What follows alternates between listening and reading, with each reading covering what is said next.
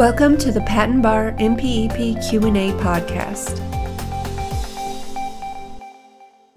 Today's question is as follows. If the office made a material mistake in a patent application publication that is apparent from the office records and the applicant wishes to correct the material mistake, the applicant may file a request for corrected publications. The applicant may file a request for corrected publication. What are the requirements for request for a corrected publication? The answer to this question can be found in Chapter 1100 of the MPEP. This chapter covers statutory invention registration, or SIR, pre-grant publication, or PG Pub, and pre-issuance submissions. The answer is from the 9th edition, revision 08.2017. Depending on future changes to the MPEP, the question and answer may or may not be applicable in later editions or revisions. Again, if the office made a material mistake in a patent application publication that is apparent from the office records and applicant wishes to correct the material mistake, the applicant may file a request for corrected publication. What are the requirements for a request for a corrected publication?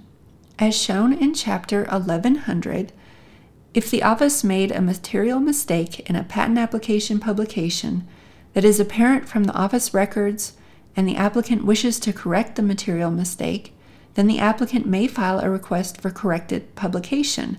The request for a corrected publication must be filed within 2 months from the date of the patent application publication and identify the office's material mistake in the publication. The 2-month time period is not extendable. This question and answer comes from Section 1130 of the MPEP. The following is a brief summary of Section 1130. 1130. Republication and correction of patent application publications. This section covers the republication and correction of patent application publications. If an applicant wishes to correct errors in a patent application publication or republish the application with an amended specification, including amended claims and/or replacement drawings, the applicant may file a request for republication.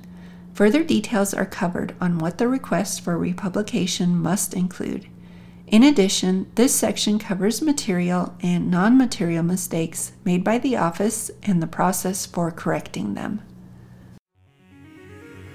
This has been another episode of the Patent Education Series Patent Bar MPEP Q&A podcast with your host, Lisa Parmley, Registered Patent Practitioner number 51006. Please visit patenteducationseries.com for more free information to help you learn more about and pass the Patent Bar exam.